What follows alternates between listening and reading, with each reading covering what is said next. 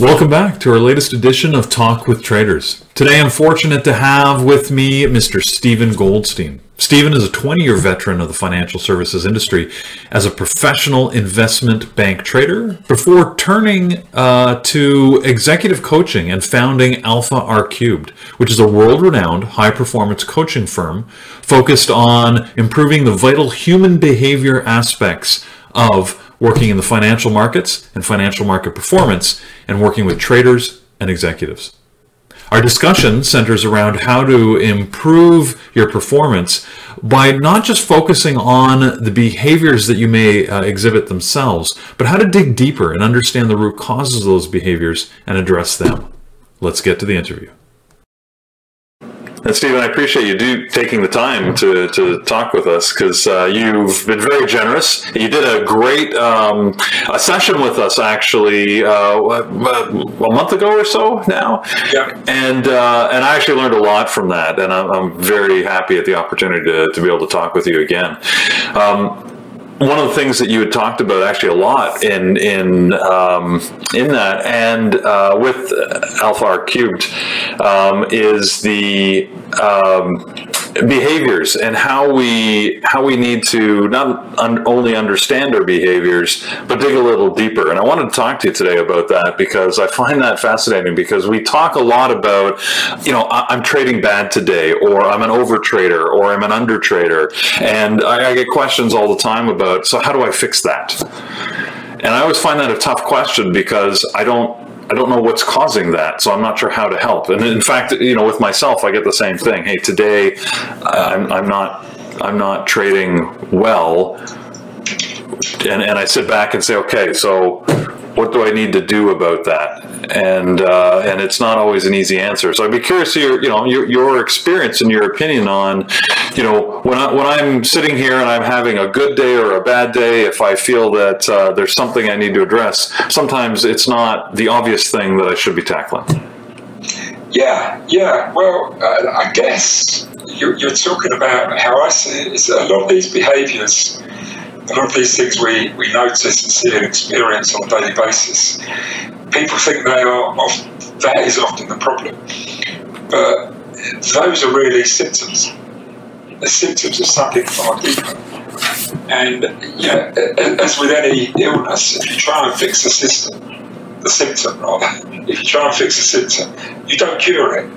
You maybe address it for a little bit, and then something else pops up, and it comes back again. And in fact, if anything, you can actually reinforce the problem that's leading to the symptom by trying to do that. So yeah, you're right in the way you've sort of mentioned that there's something deeper going on, and usually you have to look into where is that coming from. It's very hard to do yourself. If I'm going to be perfectly honest, it's incredibly difficult to do. And I can share some of my own experiences trying to do that with myself as a trader. Sure. That sheds a light on that. So I was a trader I'm now a coach, but I was a trader from 1986 up till 2010. Okay. That was my full-time professional job. And I worked for investment banks over here in London. And I had a good career, especially, I moved up quite quickly in my early career. And as you move up, you get more exposure, you do more, you're given more risk to run.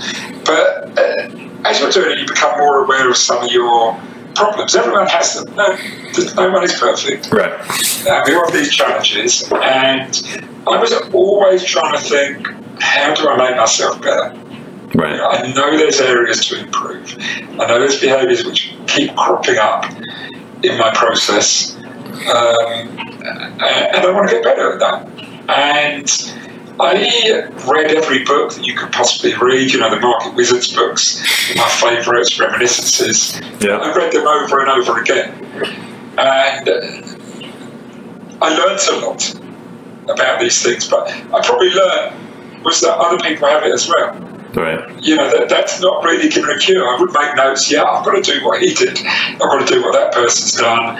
So I would make notes. But of course, I wasn't really. What I was trying to do was fix a symptom. Right. You know, or recognise a symptom. And nothing was changing. I noticed that because, you know, let's say I would read the first market visits book every 3 years, and I noticed me always agreeing with what they'd written, and then finally on the next page that I've made a note, or left a yellow post-it note there, which refers to that issue. It's the same issue coming up again for me. So I'm not fixing it. I'm just noticing it.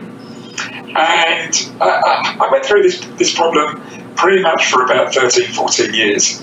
And then, for the first time in my life, I managed to get a steer on it because I started working with a coach.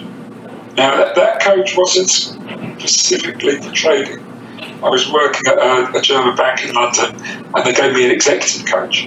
Okay. That coach, I mean, he did work in the financial markets, with a lot of traders, but his background wasn't trading, and it wasn't specifically focused on trading. But I started to understand myself going through that process. You know, I learned more I think I had 12 hours of coaching sessions with him over about 6 months. And I probably learned more in that 12 hours than I had in the previous 14 years. Wow. Reading, trying to look at who I was, because it's a process of self-reflection. They'll use tools and methods which get you to see yourself, and you start asking questions about yourself, and the coach challenges you. And I started to become a lot more aware of who I was and how I was. It started a journey for me. Yeah. That I was then able to continue after that process. It catalysed something for me. Right. And I became a far more self-aware trader. And I started trying to address some of these deeper issues. I started trying to attack them. I started, you know, trying to get to the nub of the issues. That's hard to do on your own, but I was doing it, and I was using processes and methods which helped me do that. And my performance started to improve. You know, it was results were more consistent, results were better, more consistent. You know, I'm still suffering the problems that every trader suffers, because you do. It's the nature of this business. You know, it's like if you watch a great athlete, every now and then they'll do something which, you know, an error that a schoolboy would have done. Yeah. You know, you never get over that. You can't be perfect. Right. But they become less, and they become less damaging and less challenging. So it's almost like you've got to try and think, what is behind it? What is the next level? And the next level like that. In other words, if you think of the symptoms like you see the leaves on a tree, you know, the health of the tree you might see is from what's going on in the ground, in the root system of the tree. So, what would you consider the symptom or those outward behaviors? Is it the stuff I was talking about, like, you know, over trading or under trading, or, you know, failing to meet your stops, or is it something different? Let's start there. Well, there's quite a few things. The one thing we might be talking about is misalignment of the process with your own personality. Or, you know, you might be using a system that wasn't designed for you or made for you. We see that a lot. So, for example, you learn from somebody else. Right. Now we're all different. We're all as unique as, you know, our DNA and our fingerprint. And everyone's method and approach and style is slightly unique to them. Yeah, you know, we had a conversation in our trade room yesterday where two of our traders who they said they grew up together. Now, this is a retail world, so it's different because you're not given a fixed system that you have to work into, right? Which is one of those big differences when you, in an investment bank, of course, you generally get, you know, there's a system, and usually they want you to sort of trade within those parameters. Nowadays, I understand they're broadening those, but from a retail perspective, you sort of have to make it up for yourself. But their point was that they had actually traded together, especially in very early days for them, and had learned, you know, the sort of the same principles, but they found today they traded very, very differently. And I use the analogy to say, well, to me, that's a healthy sign, because hopefully they've developed a system that works a little bit better for them personally. Sort of the way, you know, you can have children that grow up in, you know, siblings, same parents, same household, and yet can be radically different in their personalities, and their outlook on life, and their perspectives. And I find that trading is a lot the same way. We might be given all the same tools, but your trading style and strategy, you really do have to customize it to yourself, because as you point out, like everybody's different, and it's got to fit with your I don't know, your outlook, your temperament. I've said for a long time, Andrew Aziz, who founded Bearable Traders, I watched him and I desperately wanted to be like him, because I watched what he did. I thought it was fascinating. I wanted to do that. But he is a very intuitive trader. He's great at the momentum. He trades the open in the morning when everything is chaotic.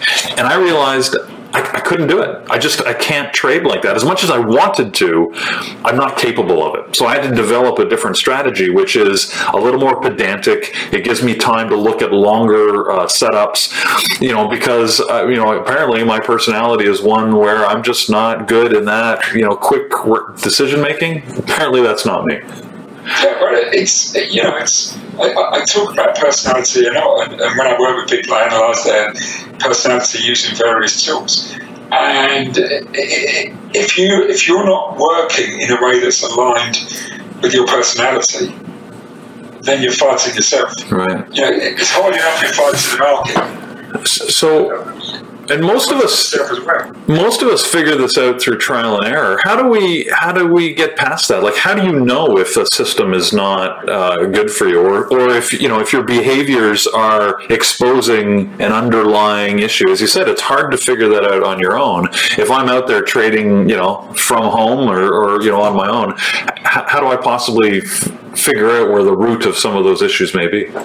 This is a challenge, because it takes time, it takes experience. It's a little bit like, you sit down together, 10 of you, you're all showing the same system, and you assume that the guy who, or the woman who best trades that is the best trader. That's not true. They're the one who's best suited to that system or method. Okay. And the other 9 may, at that point, decide, I'm not going to trade, it's not worth it, I'm not good at this. And they check out. And that's a shame, really, because they may be really good traders. Right. They've just been shown the wrong system and approach to start with. So, we go down with this problem at the very beginning. Am I using a system, a method that's suited to me? We don't even think that when we start. Right. We think, when we start trading and we look, we go, I'm talking from retail trading experience, not my own, but many people I've spoken to, that you find something and you start learning it. Like, you learn to trade that way. Right. And you assume that is how you trade. And what I find is that when I start working with people, particularly when I work with retail traders, they're not trading in a way that's optimal for them. Right. It might be optimal for someone else. But it might have come to somebody else. Right. And to me, I always use the example of it's like wearing somebody else's suit. It doesn't fit you well. It was cut for that person, and they're handing it for you. And even if you're quite similar to them, it's never going to fit you in the same way. Right. And from that will come frustration, anger, fear. Like you say, you may check out of the job because you think you're just not made for this. Right. But it's not true. It's just you're not made for that style. And it's not just personality. It's things like risk philosophy as well. You have to align your personality, your risk philosophy, and your approach. And those 3 must be aligned. And when that happens, you'll start finding better results. And you'll start being more confident, and you'll start behaving better, and you'll start doing less of the things that really annoy you. If you find a method that suited you and you were comfortable with, you may find you overtrade a lot less. Or you may find that you're better at taking the risk. You can sit with risk longer. Right. It fits you, and you get why you're doing it this way. Right.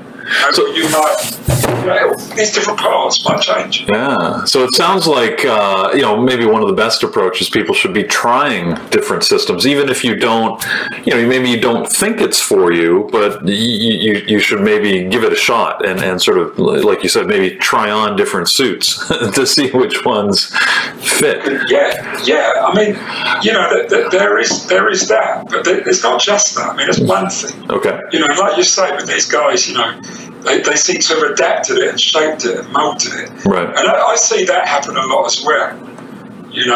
Where people do start learning the same system, but then they start to. I mean, I've seen it with one prop shop here in London right. that I work with, where they were all mentored by the same guy, who all taught them the same thing, and now they're all trading in different ways that capture the best parts of their personality, right. and where they can leverage their strengths most effectively.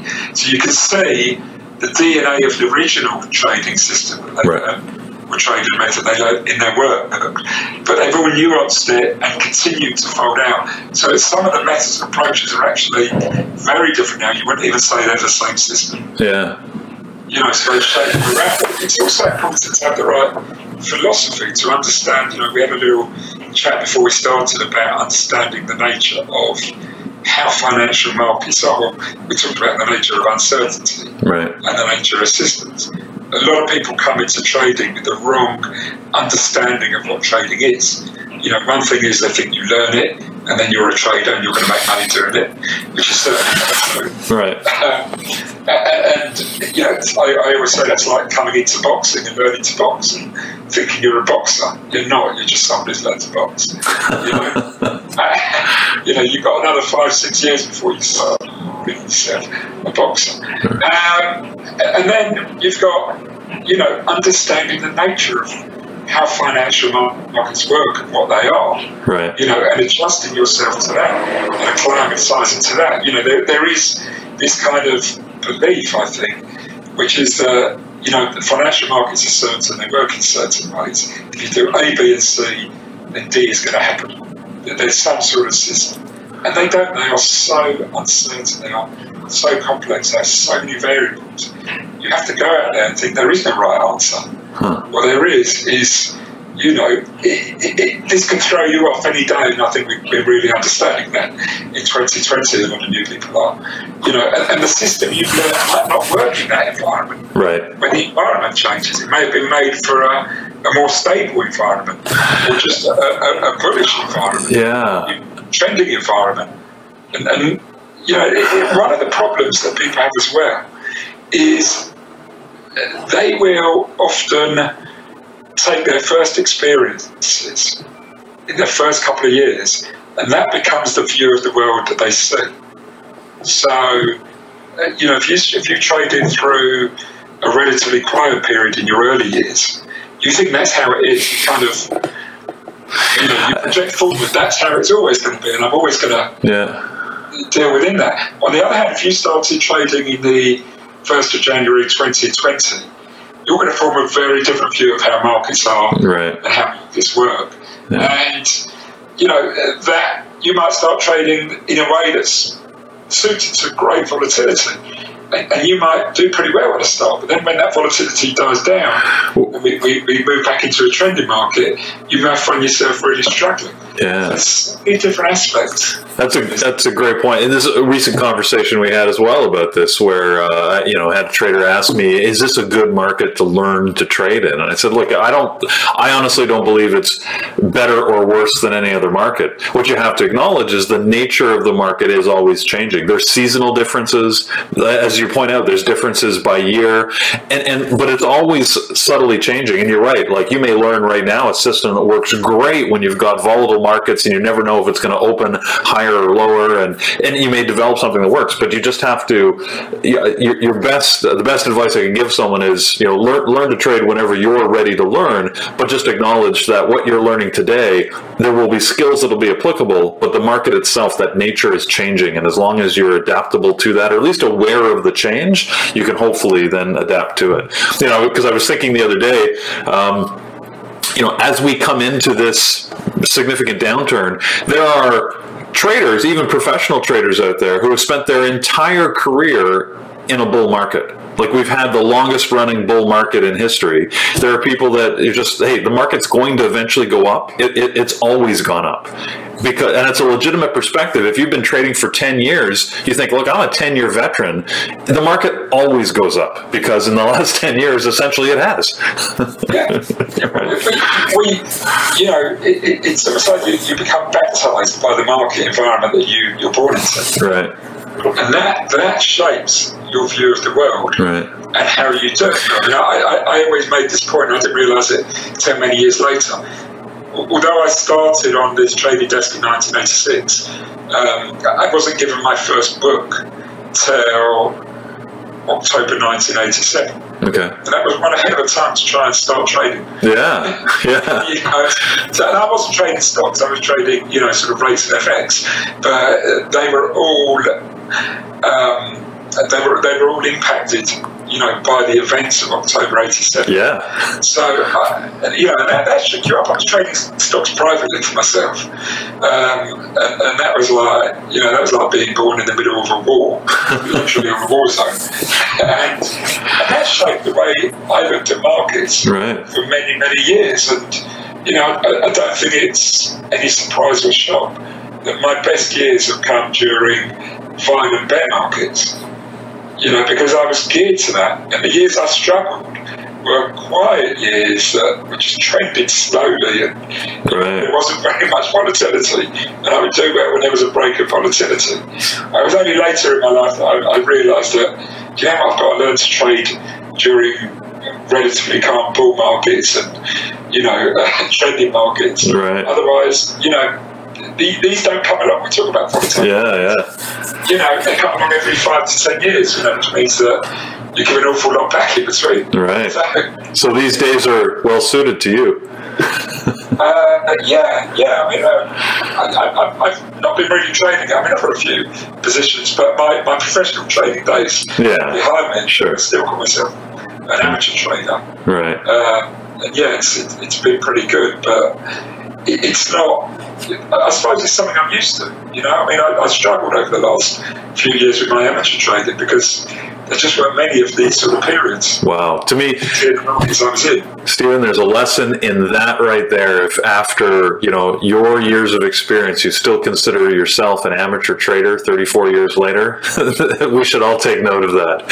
So, what I mean by amateurs, I'm not trading for a living. I understood. But even... it's a bit of a hobby, but you when you do it like a hobby, when you're not as engaged with it, one of the reasons I made that choice is it wasn't a deliberate choice. I decided to go into this world around coaching traders, and my plan originally was I'm going to do that, and I'm going to professionally train for myself. I had my son, and as I got busier and busier with this, I found it very difficult because I'm a quite intense trader. I like to be at the screens. I like to follow the market closely. I like to be able to do my homework.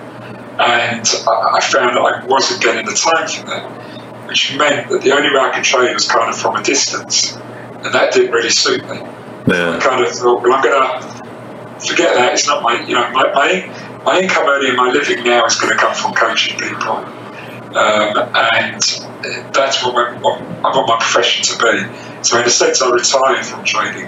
But you keep your hand in, you can't stop yourself. It's once you're born into it, you love it. So I do it as a hobby on the side now. I never talk about it because, I'm not one to talk about my positions or my risk because, I've always been like that. Sure. I would never share it anyway. Right. Well, we are glad that you decided to go into coaching because you certainly provide a lot of insight to us. You touched on something I wanted to come back to because you touched about risk and how risk needs to be as personal as your trading system. Because to me, that's part of, if I'm looking at a system overall, a strategy, it's not just whatever patterns you're trading, it's how you're managing risk, how you've decided what risk to undertake.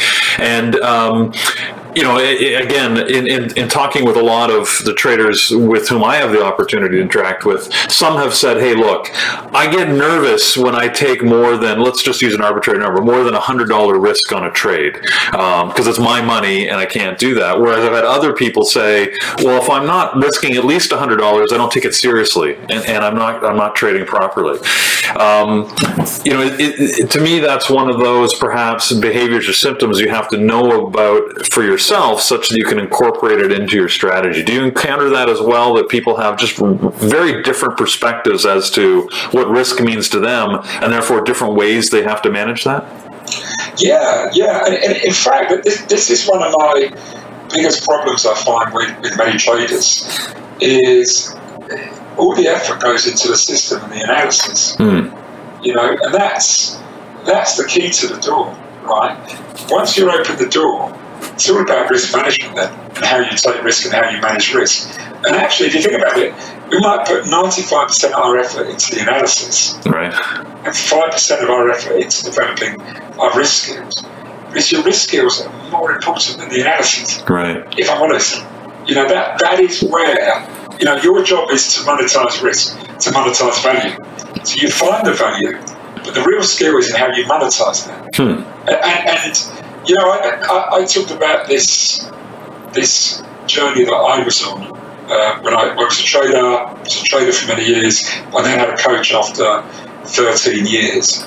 And then that journey completely changed for me. Right. And that coaching catalyzed a lot for me. And one of the things I got from that, and one of the experiments we went through was some personality analysis. And some of the feedback I got from that was, do you know what, Steve, you're very analytical. That's what I'm finding. Right. I'm surprised he kind of said to me, I'm surprised you're a trader. Now, bear in mind, he wasn't a trader himself. So he didn't quite understand what was involved. But he just thought a trader is a risk taker. A risk taker is a guy who's willing to jump on a motorbike and put a foot to the floor and roll down the streets at 150 miles an hour.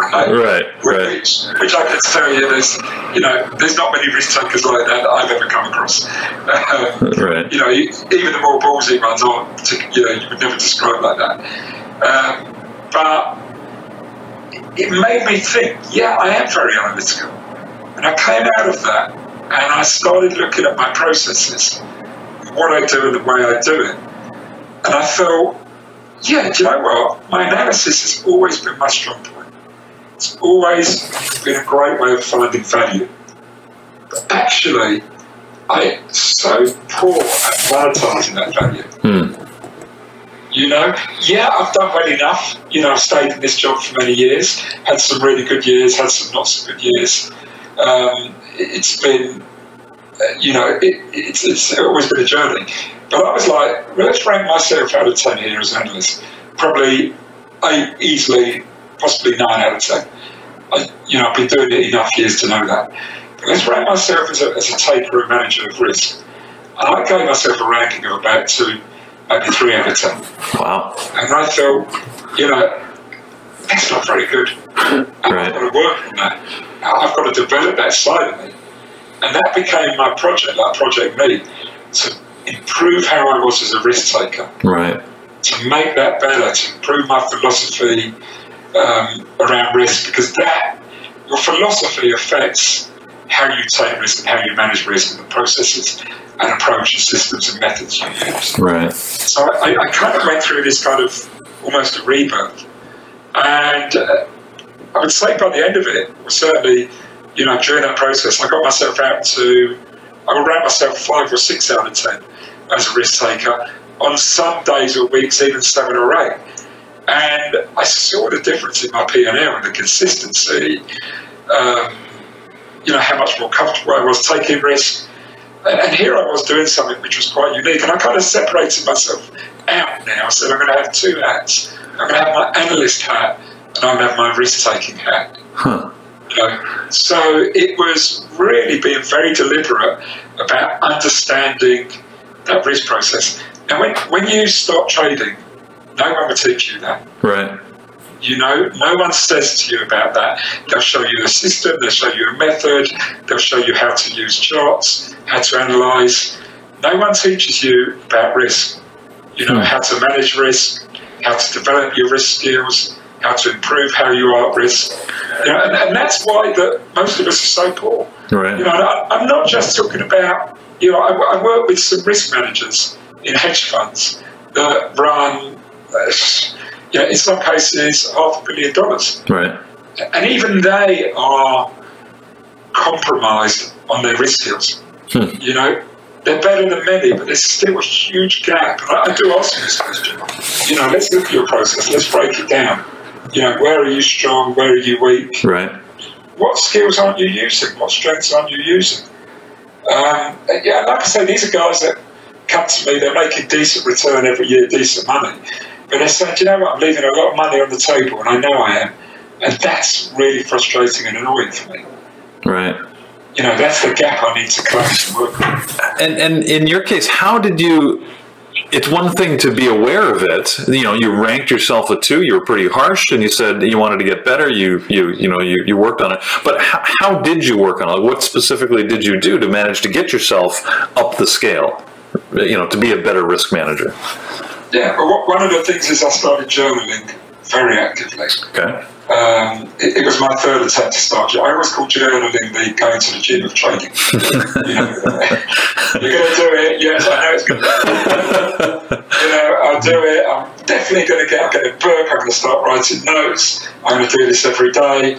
And after 2 weeks to 1 month, it's like most of my gym efforts, it's gone. Yeah. I might get there once a month. Yeah. But then by the halfway through the year, I paid that huge membership fee, and it's gone now. And that is what journaling is. Yeah. If you think about the gym, if you think about professional athletes, they do the hard yards. Right. That's what they do. I'm glad to hear you say that, Steve. I say that all the time, right? The amount of time we always say there's no substitute for screen time. You've got to be there. You've got to be in front of the markets. And that's the live stuff. But there's a lot of work that goes to get to the point where you're on the field. I use the athlete analogy all the time, right? The time you see an athlete on the field is the minority of the time they spend. The rest of it is, video review. It's like you said, in the gym. It's lifting weights. It's practicing skills over and over again. That's the stuff that we also have to do as a trader. That you're right, it's not sexy, it's not glamorous, often it sucks. I tell people journal because and I said the days you least want to journal are probably the days you most need to journal. Yeah, absolutely. I mean, I do say don't make the journal something that becomes tiresome. You have to, right. I like the idea of keeping a decision-making journal rather than just a journal where everything you do. Oh, I like that idea. It's zooming in, because at the end of the day, this is all about your decision-making. Right. And that's what you need to improve. It's not just about, everything that you've done during the day. So you can keep the journal, and some people might want 2 journals, one for decision-making, one to track what they're doing. But that's one of the things, is you can give the journal a go. Why am I doing this? What is the point of this? If I go to the gym, why am I going to the gym? Is it I want to learn to run a marathon? Is it I want to build my muscles and start creating an Adonis's body? A lot of people just start journaling without a real purpose or idea what it's about. Journaling is an art. Right. Yeah. And you have to review it as well. There's no point just writing a journal if you're not going to look back and review it. Right. It can be useful, and some people quite enjoy that process. But it's got to have a purpose. It's got to have a goal, and it's got to have a purpose. Right. And the other side of it is when you talk about this non-sexy side of trading. So one of the guys I coach, this guy is the most brilliant trader. He's a private trader. He's a sniper. You call him a sniper. Okay. As a trader. Classic sniper trader. Right. He's only a young guy, early 30s. He clears 7 figures every year. So that's 7 figures of sterling. Yeah. And he started with nothing, not that many years, maybe 10 years ago. And the guy's brilliant. He's a genius, and I love meeting him and talking about trading with him. And he doesn't, most people think because he's a day trader, as a sniper, he's going to trade every single day. Right. He doesn't. He has many days, he can even go weeks without trading. That's a classic sniper. Wow, yeah. If you can't get out, I'm not going to take the shot. Yeah. And when he does take the shot might. There was one year, I think he told me he traded on about 40 odd days a year, and it was his best ever year. Wow. But he was in every single day. But the other point is he doesn't get into about 9 o'clock in the office. Okay, and some of the things, because I interview other people to get guidance on a person, so I could get an objective view of them, not just the person's own view. And there was a sense from him that, he strolls in at 9 o'clock. We don't know how he does it. He makes all this money. He's always got this laid-back attitude to life, Right. And it really sort of, if only I could be like that guy, stroll in at 9 o'clock, make a load of money, and then walk off. But they don't realise, because he tells me, he says, those guys think I just strolled in at 9 o'clock. I'm up at 5 o'clock every single morning doing 3 hours of prep for that day. Right. And I'll do the same when I get home in the evening. They don't see that. And that is so, so many of the great traders do that. Yeah. I remember hearing an interview with, do you ever listen to Chat with Traders, the podcast? Yes, I have in the past, yeah. Yeah, okay, so it's a great podcast series, and there's an interview on there with a guy called, who's very well known in the FinTwit world, Trader Dante. Okay. Familiar with that handle? No. Okay, so he was talking about a time when he worked in a prop trading room in London. Okay. And there was one guy there who was the big hitter. He was a guy who made lots of money. This guy could have like multiple 6-figure days. And there was one day where this guy had sort of bagged about £300,000 or £400,000. It'd been the best day ever right. for him. So Trader Dante left at the end of the day. His name's Tom, by the way. So Tom left at the end of the day, went home, got to his house, realised he'd left his keys in the office. And this was about 7, 8 o'clock. Right. It was getting dark. So he thought, I better go back to the office and get them. I got into my apartment. And he got back there, and there was one light on in the office, one left on in the room in the corner. And he didn't know who it was. And he went over and he had a closer look, and it was this guy who'd made all this money.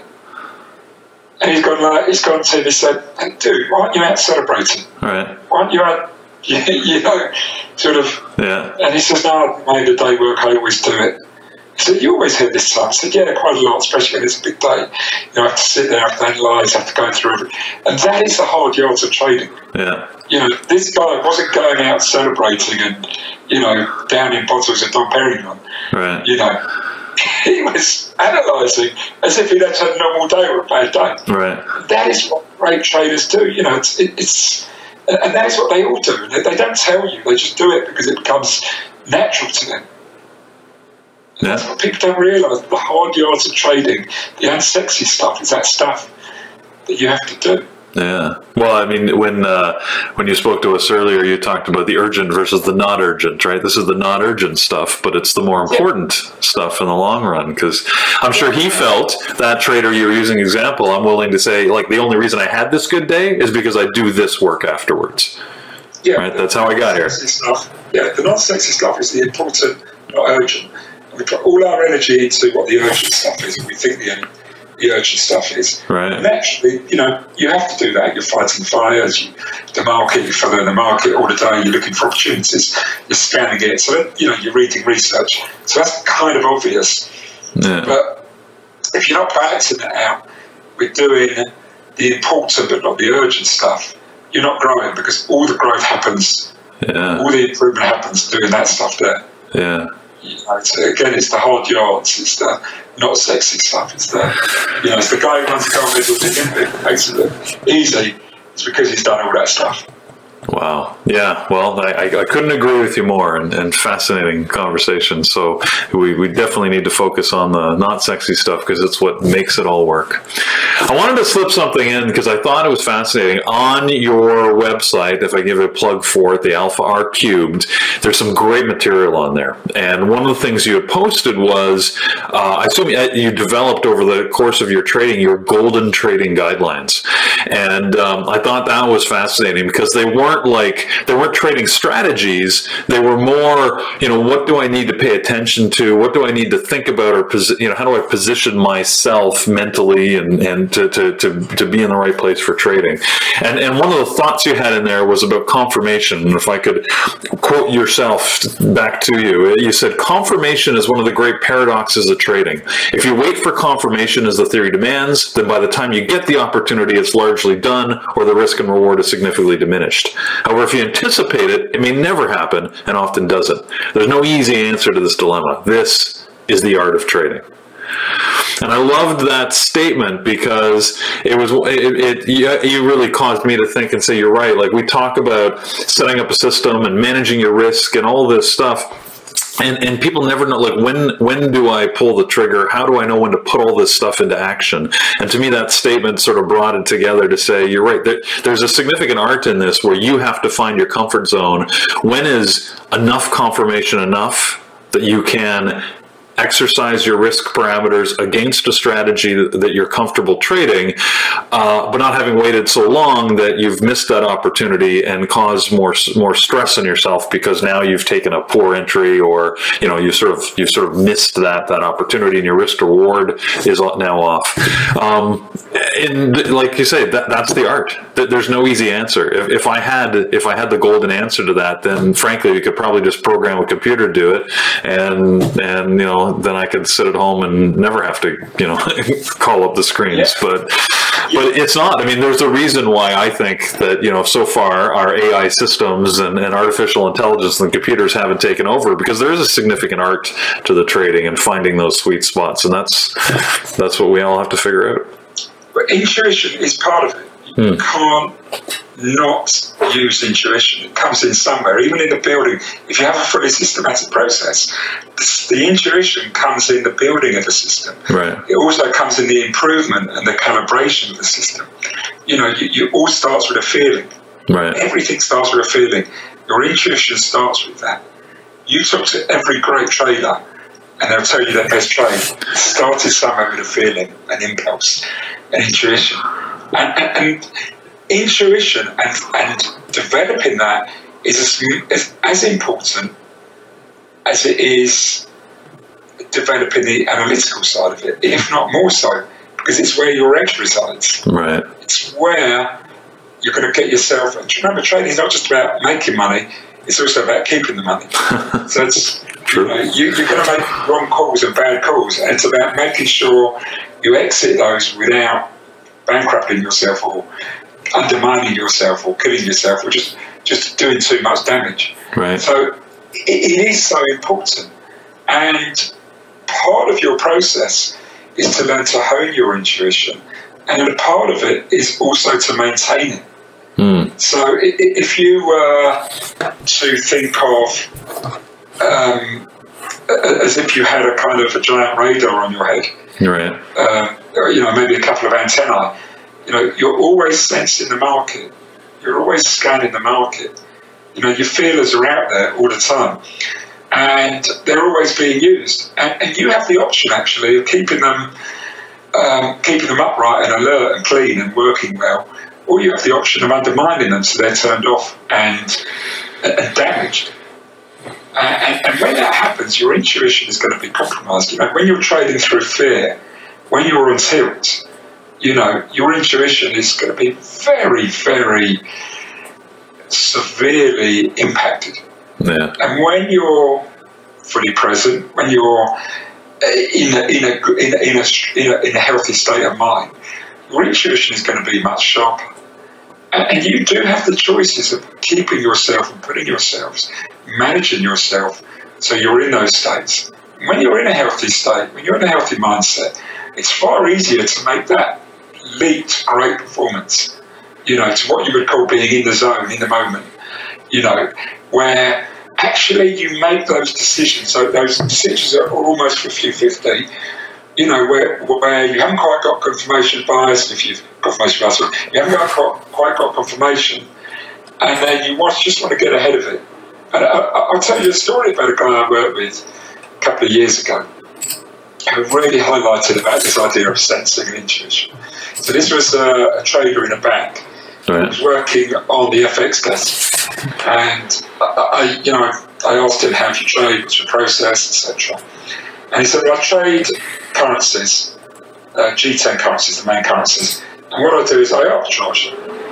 So this was in 2016.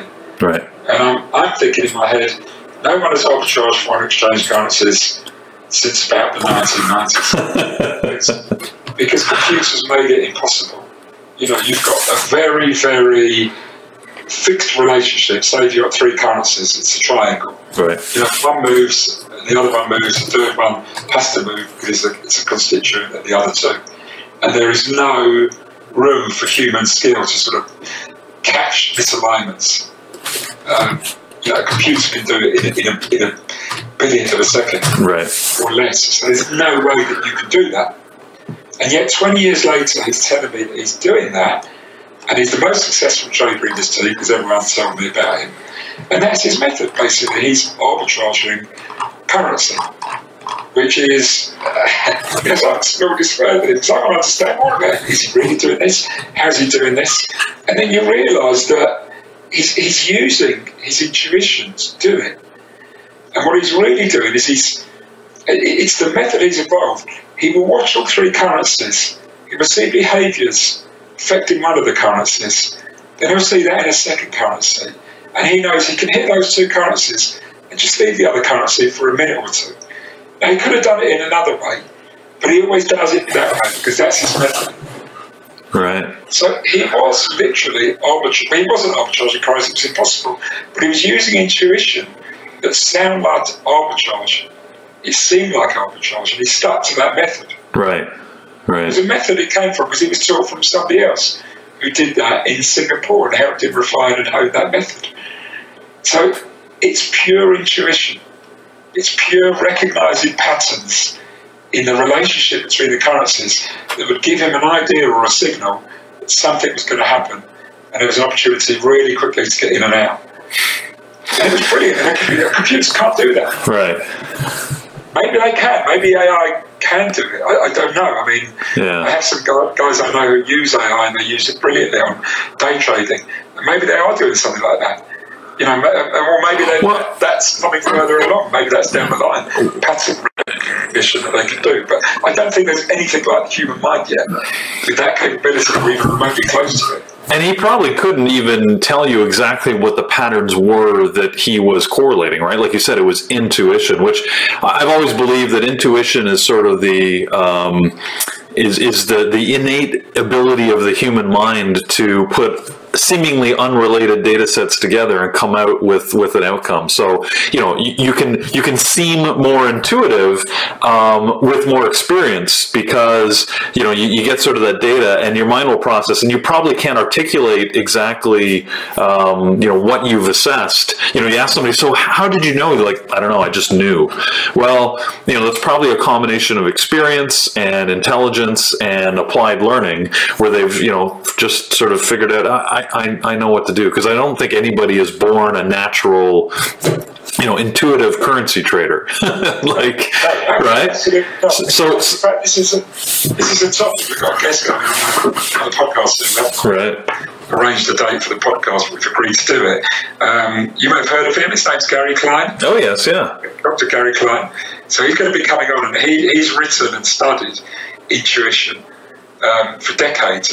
He's written some great books. He studied firefighters and he studied Air Force pilots, and he studied people in the military and in roles and jobs where people's lives are on the line, and they were studying decision making. Right. How do people make decisions in those heat of the moment situations? And all the literature until then has been along the lines of, we almost have this decision tree process going on. And if A doesn't work, we then reduce to the next choice and the next choice. And he's found that that's not how the mind works. The mind brings together all the experience, and in the heat of the moment, all that experience comes together to make a choice. Right. It chooses the best path. So, for example, he was interviewing at the very beginning of this process when he was starting on a project that they were commissioned to run. They were interviewing firefighters. And up to that point, they'd assumed that A firefighter makes a decision on like we say, a step-by-step process. Right. And they wanted to interview firefighters to confirm that was how they, that their theory on decision-making conformed to that. What they found was actually it doesn't conform to that at all. At no time were these firefighters doing that. And what they were doing is they were just making a constant assessment of the situation the whole time and calibrating their choices. And obviously the more experienced they were, the more scenarios they had to draw on to make those choices. So he talked about a time where he was interviewing this head of a team, a fire team, where they were doing a house fire. And it seemed like a regular house fire. So they were in it trying to fight it, put it out. And then for some reason, this firefighter, the head of the team, just had a really bad feeling and he didn't know why. Right. Yeah. And he just went, everyone out. And he ordered everyone out. And literally, as the last guy's foot left the room that they were in, the floor of the room collapsed in. Which there was no sign that was going to happen. Right. And he said, it would have been a disaster. And then they carried on firing the fighter. And they wanted to know where that came from. And he just said, I just felt it. I didn't know why. Things weren't adding up. Yeah. There was disconnects going on all over the place. And it just didn't feel right. And I didn't know what was the right thing to do, but I knew we had to get the hell out of there at that moment. Right, yeah. So, and that is kind of intuitive thinking. That's what people do. Yeah. And there's a great book called Sense Making by a Danish, I can't remember his name now. And I talk about sense making in some of the models I do. That sense making comes from intuition. It's where you get this feeling. Yeah. The more experienced you are, you get a certain feeling. And then you try to make sense of that feeling. You don't always act on intuition, because intuition can mislead as well. Yeah. It's kind of where the art of a good trader is. Yep. Yeah. It's knowing when to use intuition and how to use it. And then this book talks about the next stage after intuition is sense making. It's that ability to make sense of what you're feeling and what you're noticing. Right. And then to build upon that, to conceptualize that into a plan and a strategy. Right. And you can do that sometimes in milliseconds. Sometimes it can be done over weeks and months. And he was talking in this book about George Soros. And, you're probably familiar with the trade of the century. Yeah. Which was he took on the Bank of England and just crushed them. Right. And he goes through this trade in the book. And, he said that it started with a feeling or a disconnect that Soros had.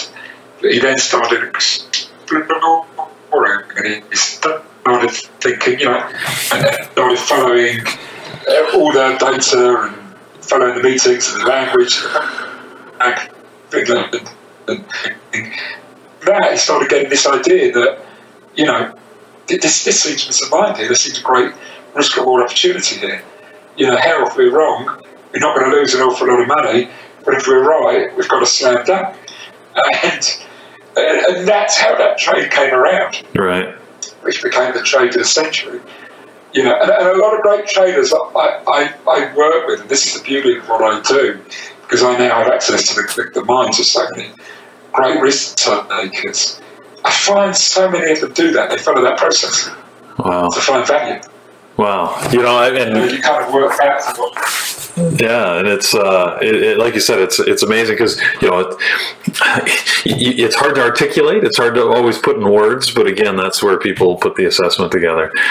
It's fascinating. We could talk all day, but probably should cut it short. So you mentioned your podcast. I think if people want to visit your podcast, it's alpha-mind.net. I understand. That's the website. But just Google Alpha Mind Podcast. It's on iTunes. Great. It's on Spotify. It's on all the main ones. The Buzzsprout is the system I use. So you can go to Buzzsprout as well. Great. And then we have a blog called the Alpha Mind blog, where I put regular articles in. And I think that's where you probably found that golden guidelines. Maybe I'm wrong. I didn't think it was on my website. My website is Alpha Cubed. Yeah. So that's the company I do the coaching for. You did have it right there on alpharcube.com. So yeah, I'm out of touch with that. I found some good stuff in there, so I encourage everybody. And if and to your recommendation, coaching is absolutely beneficial. Sometimes we can diminish the value of coaching, but as you say, a lot of this stuff is hard to do yourself. To determine the root cause of your own behaviors is difficult because you are within your own system by definition. Sometimes it's always good to have an external perspective to help you sort of make sense of what you're doing and help drive improvement. So. Yeah, as I always say, sports people do it. So, and training is a performance art. So and if you invest in coaching, the time, the money, the energy, the payoff is just a massive call option. Sure. We call it performance improvement call option. The call option, indeed. There's only upside. It's you can think of it as a cost, or you can think of it as an investment. Right. And that's why I always tell people, look at it like it's an investment. It's an investment in yourself, and it will pay off many times over many years. Agreed. I've done coaching from an executive side when I was an executive in large multinational companies, and I'll admit I was skeptical going into it. I don't need the shrink to tell me what's going on or somebody external, but the huge value. And to your point, you don't always realize it right away, but that insight is stuff that over time, as I processed it, I realized, there's things I need to pay attention to, and if you get a good coach, it's worth their weight in gold. So a great recommendation in that. Stephen, thanks so much for joining us. It's been a fascinating conversation, as I said, and I love talking.